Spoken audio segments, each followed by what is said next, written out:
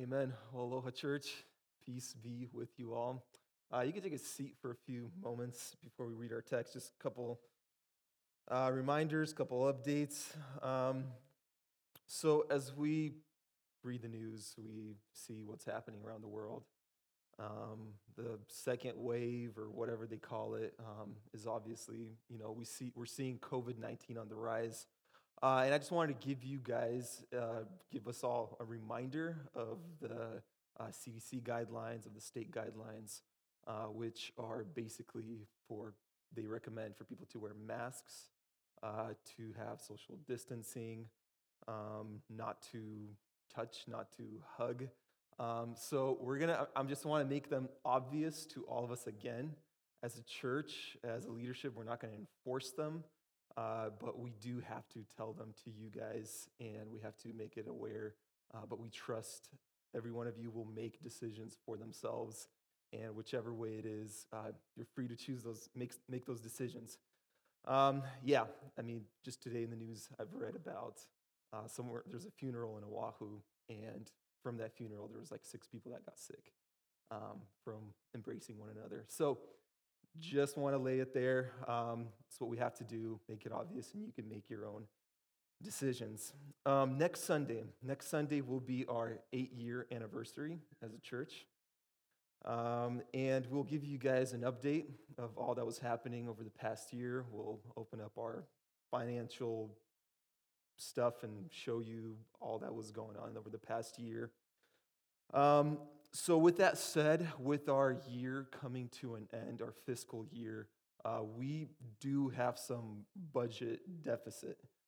We were basically on track up until this COVID stuff hit, and then giving took a plunge, obviously. So I just want to make this obvious to you guys, and for those who are giving, thank you. It is because of you that we are able to be here. It is because of your financial generosity that we can continue to gather together. So we thank you. But for those of you who have yet to join in this way, in supporting the gospel with your finances, I'd like to encourage you and invite you to trust God with your finances and bless local church, your local congregation, to continue spreading the gospel. So with that, may we stand and open up our Bibles to Psalm 56. Psalm 56.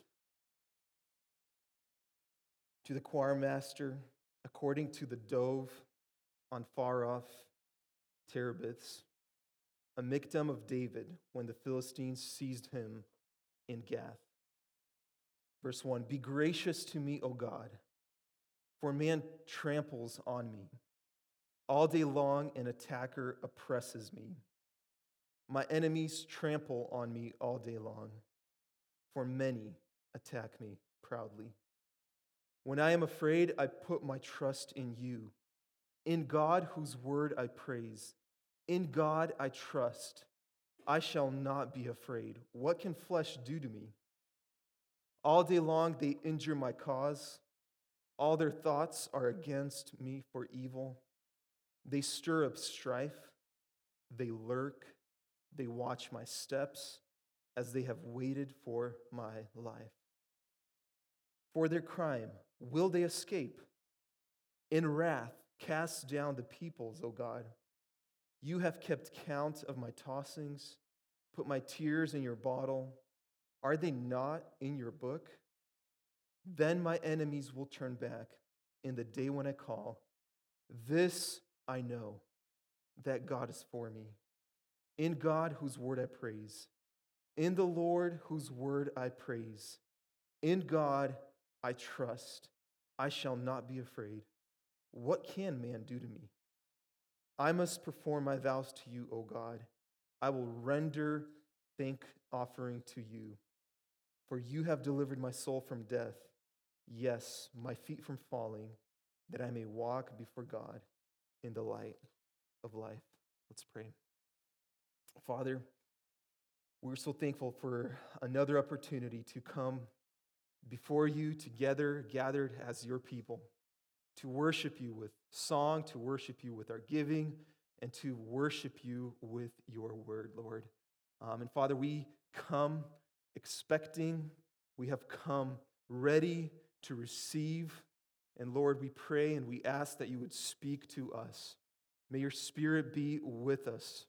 Speak to our weak hearts. Speak to our weak and longing souls.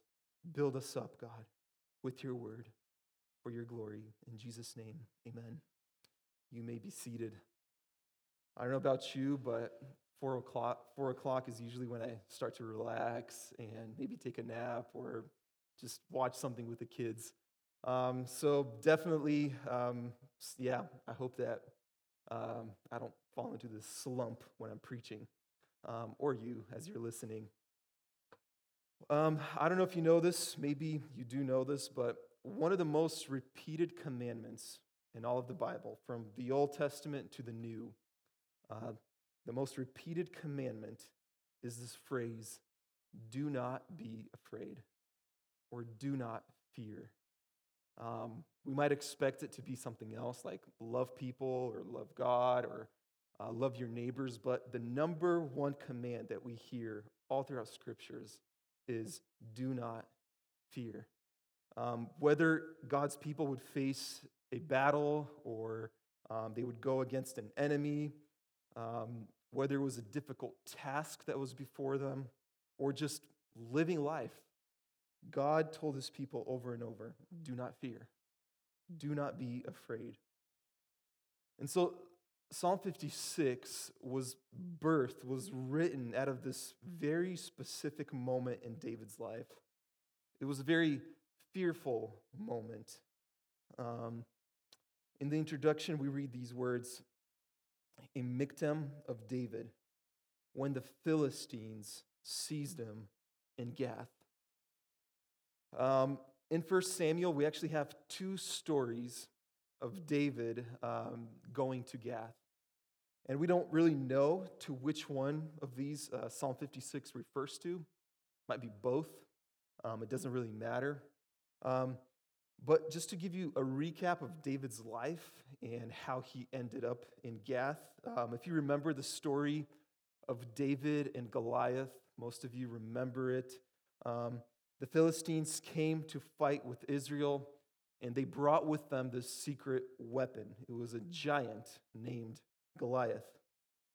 And so, long story short, David kills Goliath, and then David pursues the army of the Philistines, and he kills thousands and thousands and thousands of them. And so when David got back from battle, he came back into, I don't know if it was back to the city or whatever it was, there was a huge party on the streets. There was celebration, there was dancing, and they sang this song. And it went like this. Saul, king of Israel, killed thousands. David, this noob, like nobody knew who David was, killed tens of thousands. And so the people danced and they sang this very silly song. Bad idea. From that day on, immediately we read, Saul is jealous, and in his heart, he made a decision.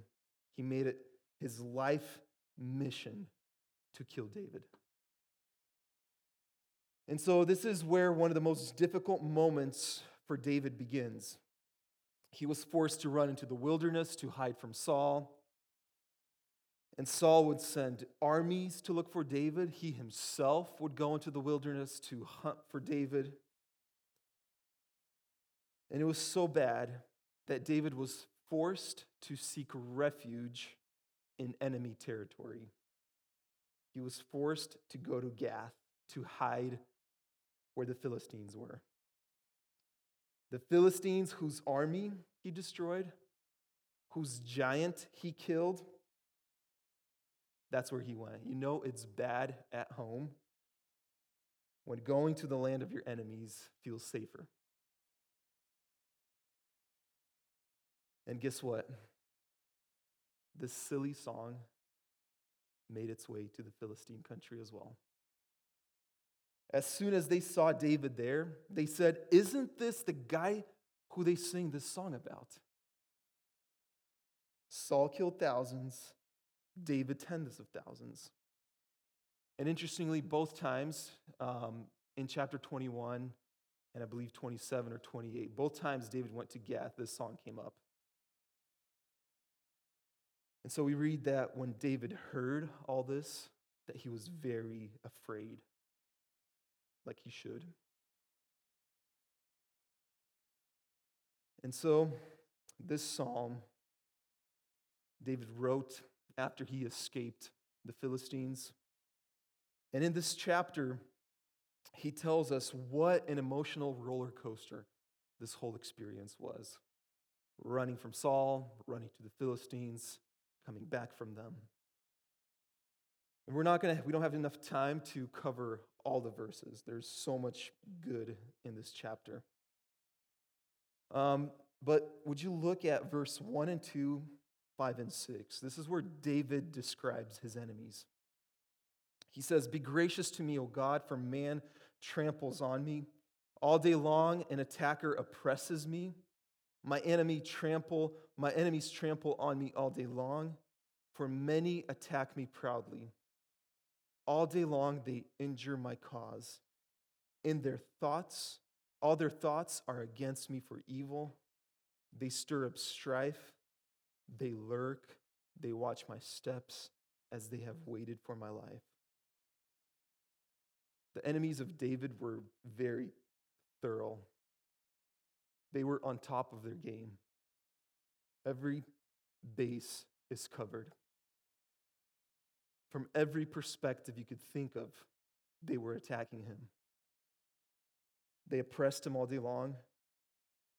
They trample on him.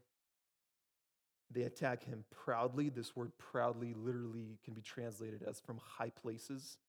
This was people in power looking for his life.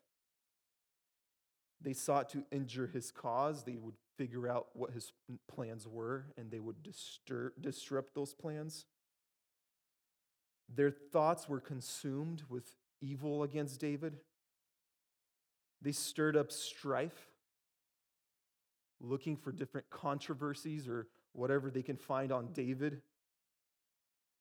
They lurked in secret. They watched his every step, waiting for him to fall, waiting for him to screw up. They waited for his life. Ultimately, they wanted him gone. They are against him in the open. They watch him in secret. They talk about him publicly. They think about him in their heads. Every aspect of David's life, every moment, every turn he took, it was infiltrated by enemies. At home, in the wilderness, in the land of his enemy, David is watched, he is hunted for.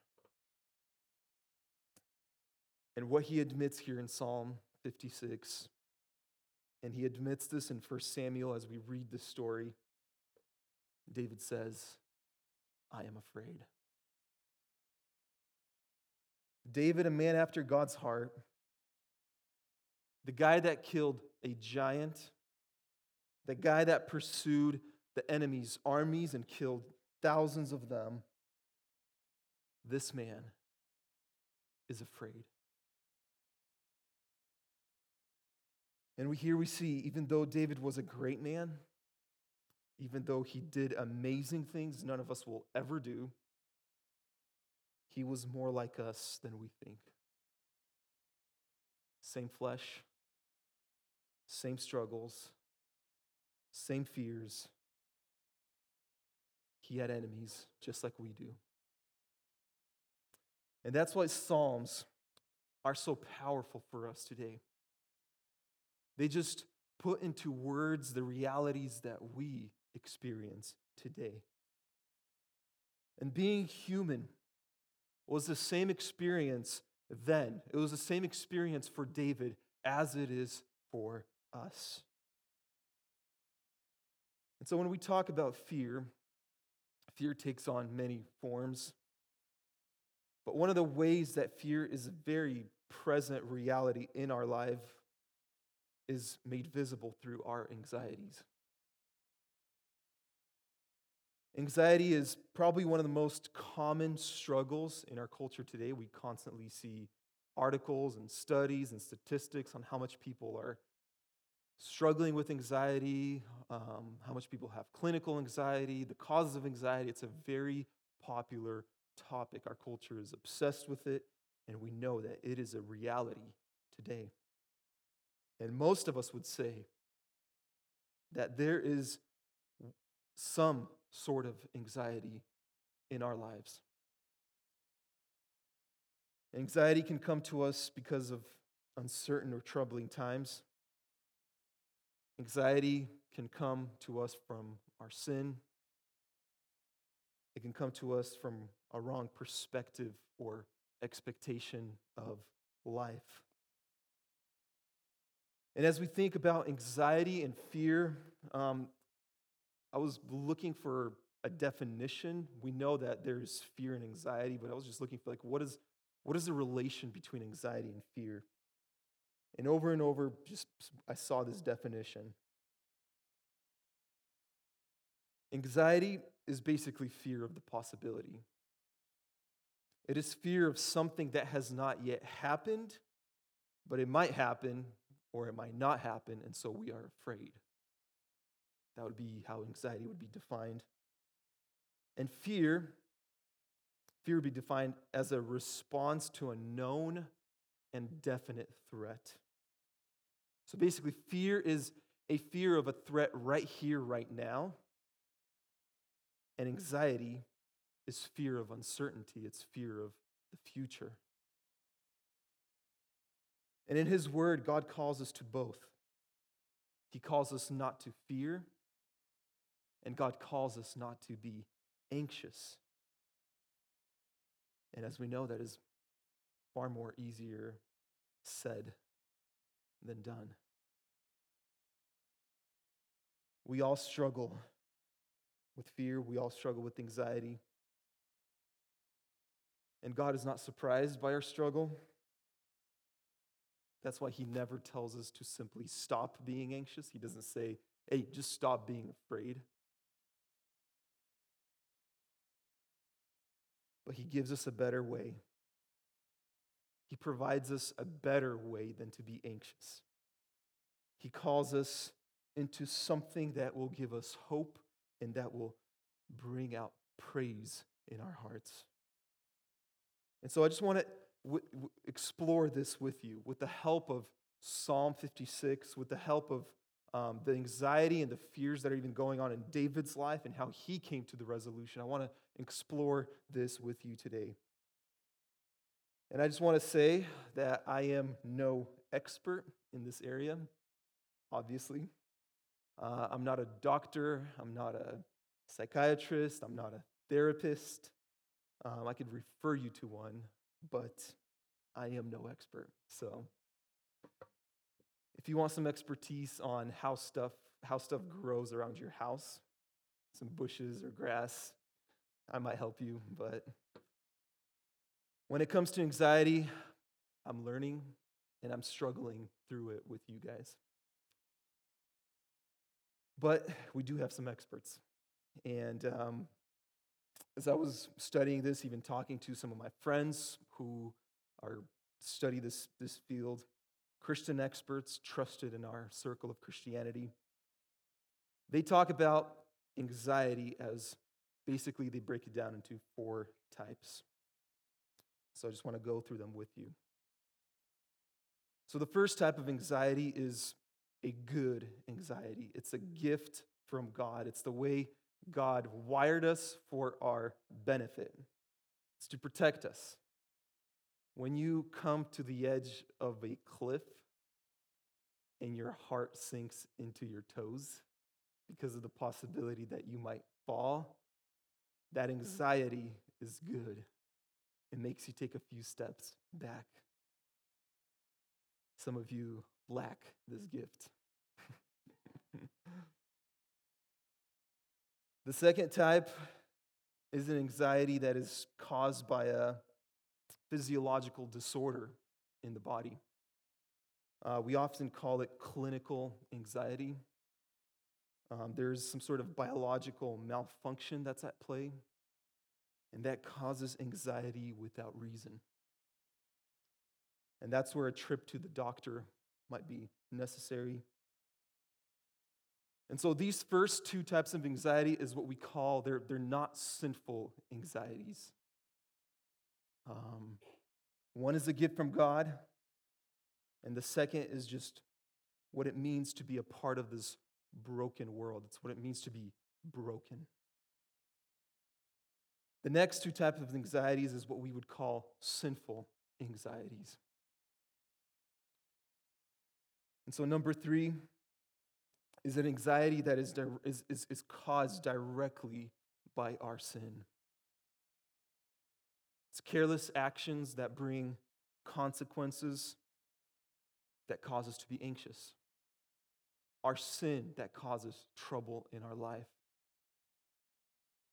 For example, if you don't take care of your marriage, or if you are unfaithful in your marriage, the anxiety that follows is a product of your sin.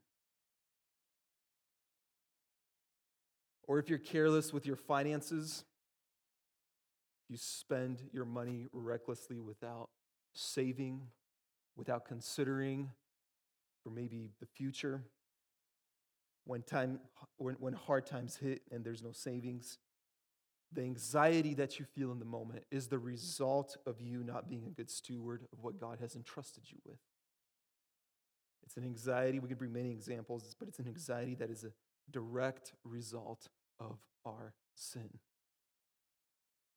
And so the fourth type of anxiety is caused by our realization that we don't have control, that we lack control. When we think of the future, when we think of the economy, when we think of our health, our work, our personal finances, as we think about our relationships, travel, or whatever plans we have, basically everything out of our control, things that can change, things that can shift, and those shifts go against our plans and we become anxious. This is sinful anxiety because it lacks trust in God. We don't believe that God is our provider or that God cares for us, that God knows what's best for us. And so we are anxious because we have no control. We can't manipulate the situation for our own purposes or good. And we don't trust that the one who has everything under control will care for us. And this is the anxiety that Jesus addresses in Luke chapter 12, verse 22. When he says, Luke chapter 12, verse 22, if you want to go there, where he says to his disciples, "Therefore I tell you, do not be anxious about your life, what you will eat, nor about your body, what you will put on. For life is more than food, and the body more than clothing. Consider the ravens. They neither sow nor reap. They have neither storehouses nor barns, and yet God feeds them. Oh, how much more value are you than the birds? And which of you, by being anxious, can add a single hour to his span of life? If then you are not able to do a small thing as that, why are you anxious about the rest?" Jesus speaking on this anxiety that comes from us looking into the future and being worried, being anxious about what is to come, about what we can't control. He says it right here. He's like, you don't have control. You're not able to do even a small thing as add an hour to your life. And then he reminds us, you have no control, but you are a beloved child of the one who has control. Look around you. Look at the birds, the ravens. Later on, in this text, he brings on lilies, he brings on flowers, and he says, God takes care of them. You are more valuable, you are more loved than them. And so instead of telling us, hey, disciples, stop being anxious, Jesus says, do not be anxious. And he points us, he calls our attention, he calls us to rest in the all-powerful, sovereign care of God for you. He calls us to, instead of gripping tight to our plans, our desires for future, he says, rest in the God who holds the future. Often we think we don't struggle with anxiety. We think we don't struggle with anxiety because we trust in God until hard times come. And then that trust is really tested. So often, loss causes anxiety. Loss exposes the false trusts that we have. And it is a good thing from God. And so those are basically the 4 types of anxieties. And all 4 of these anxieties, all these fears, they are enemies.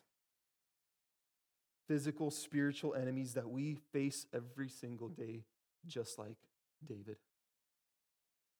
Whether we find ourselves in situations out of our control, maybe we're against the wall, maybe we are at the edge of a cliff trying to reel back from danger.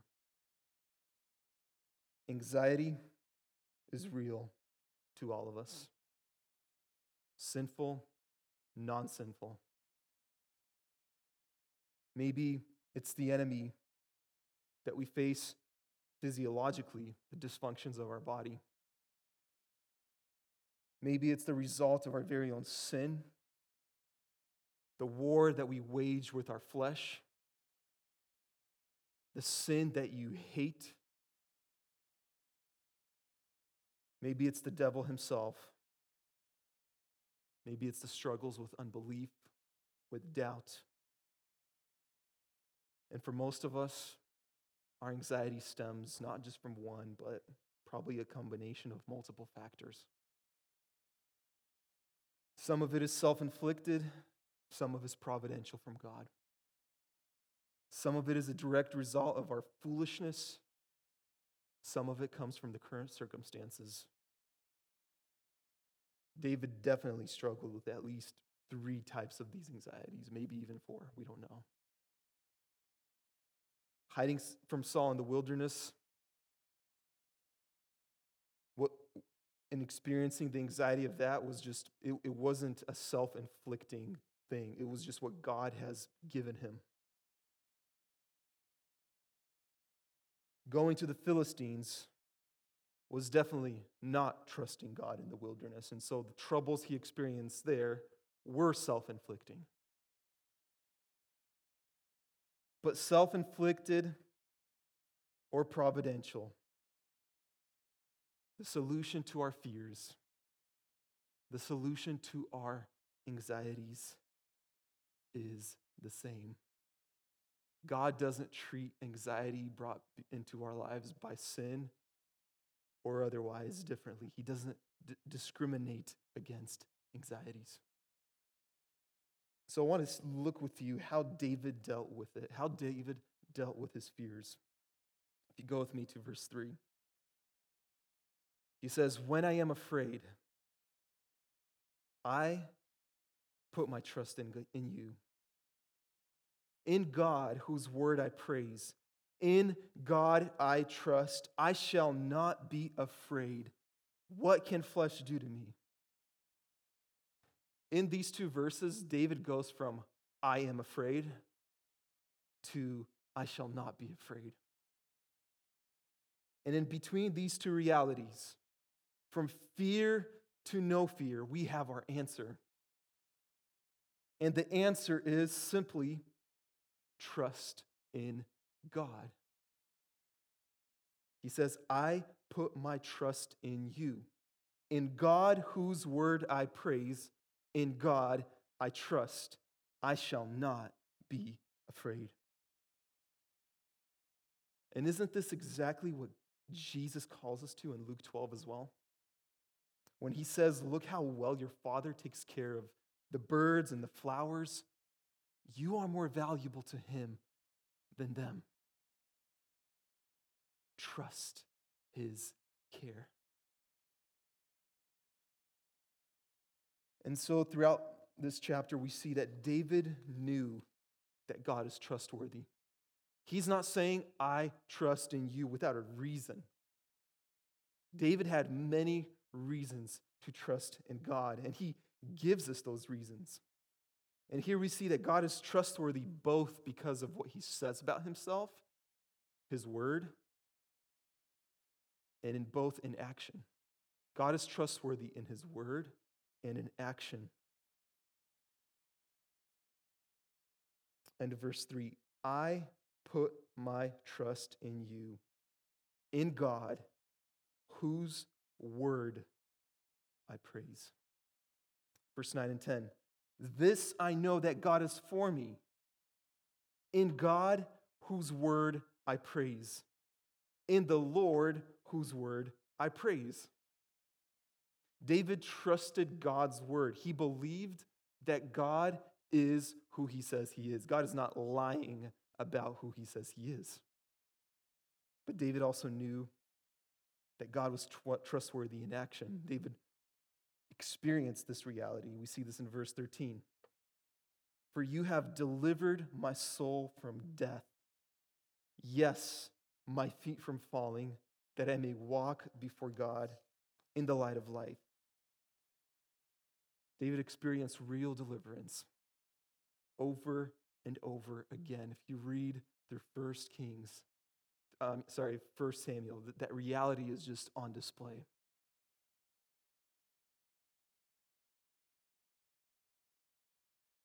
I don't know how your experiences were with your fathers, with your dads. My dad was very trustworthy. He's a man of very few words. I could work a full day with him and exchange just a few words. But building a house or navigating through life, even though I was often confused what was going on, I didn't know what to do, I could trust that my father, my dad, had things under control. And most of the time he did. And so through his actions as a child, he proved that he is trustworthy over and over again. And as a kid, I took comfort in that. I trusted Dad. Dad knew what he was doing, even if I did not understand. And that brought comfort. God is not a man of a few words. God tells us a lot about himself. And God is not a God of few actions. He did and he does a lot to display that he is trustworthy. He is way better than any best dad we could ever have or we could ever trust and find comfort in.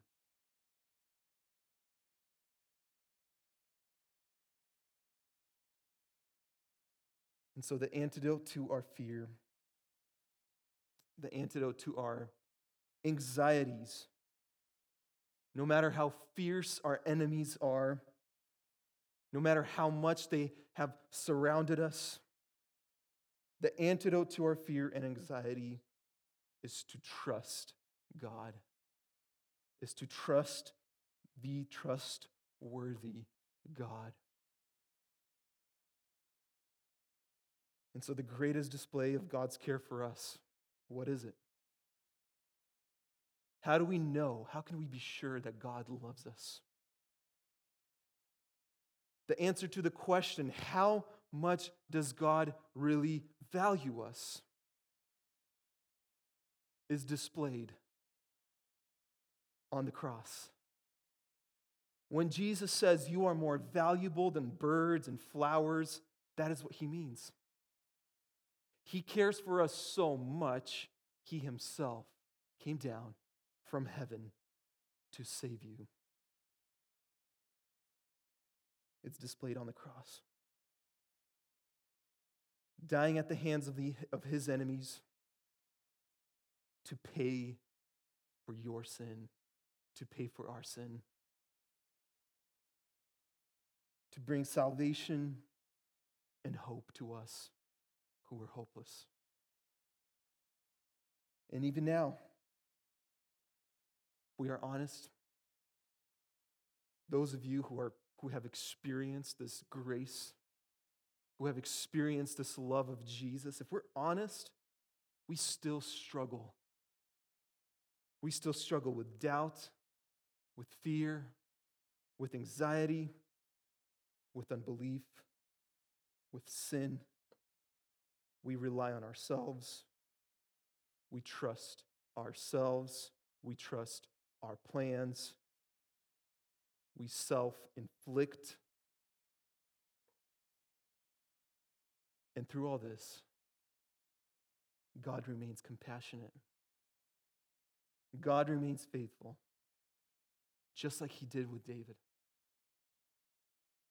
He does not treat us as we deserve. He does not hold our failures over our head like our enemies do. Doesn't matter if this anxiety that you are struggling with or this fear is brought about by providence or your self-inflicted wounds. He doesn't treat us as we deserve. Instead, he sympathizes in our weakness, and he knows that we are mere men. And so we will not defeat, as we think about our anxieties and our fears, as we even look at what the world offers us as the solution, what we need to know is that we will not defeat our fears through our own muscle.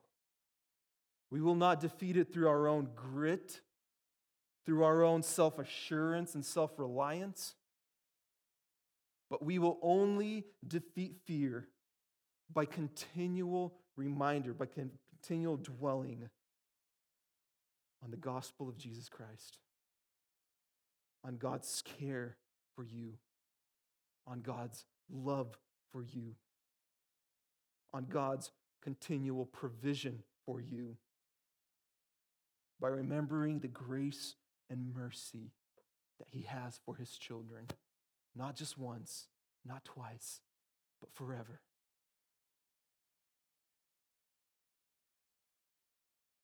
And so he calls us to trust him. He is far more reliable than any father you've had or you did not have.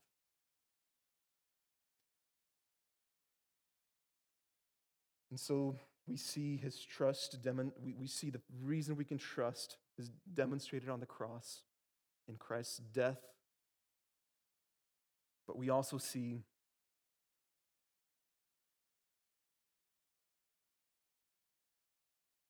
it demonstrated through his resurrection. As Jesus died at the hands of the enemies, he did not stay defeated. Jesus resurrected. And through his resurrection, he defeated his enemies, proving that even death has no power, has no hold on him. And so today, church, his victory over the most scariest, over the most deadliest enemies is our victory. As weak as we are, even when death at the end takes advantage of our weakness, and when we die, because we are his, because we are loved by him, valued by him, cared for by him, we will not die. Death has no power over us. Satan has no power over our souls. And just like he did, we will also resurrect. And this evening, I want to finish off with Revelations 12:10.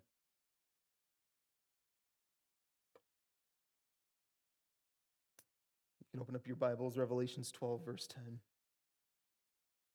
And I heard a loud voice in heaven saying, "Now the salvation and the power and the kingdom of our God and the authority of Christ has come. For the accuser of our brothers has been thrown down, who accuses them day and night before our God. And they have conquered him by the blood of the Lamb and by the word of their testimony. For they loved not their lives even until death." This is true. This is the already not yet. The enemy has been defeated, church. We can rest in that. We can trust in that as we deal with various enemies that we have. We can know he has been defeated. Let's pray. Father, we are so fragile. We are so weak. And we are so privileged that we belong to the King of Kings, that we are children of the God who holds everything together by the power of his word. I thank you, Lord, that you don't call us to muster up our own strength, that you don't call us to find self-assurance, Lord, but you call us to trust you. And Father, you have given us so many reasons to trust. You prove yourself more and more every single day. And Father, I pray that we would delight in your promises, that we would, as a church, find comfort in who you are. As we navigate difficult times, just being in this world, Lord. As we navigate difficult times in our own life, as families, as individuals, Lord. Things that we have brought upon ourselves by our sin, or things that we find ourselves providentially, like fleeing from Saul in the wilderness. Father, I pray that as we experience fear, as we experience anxiety, that we would trust in you, that your promises would be ever before us, that we would find joy, that we would find pleasure, that we would find satisfaction in you, God. For your glory, in Jesus' name.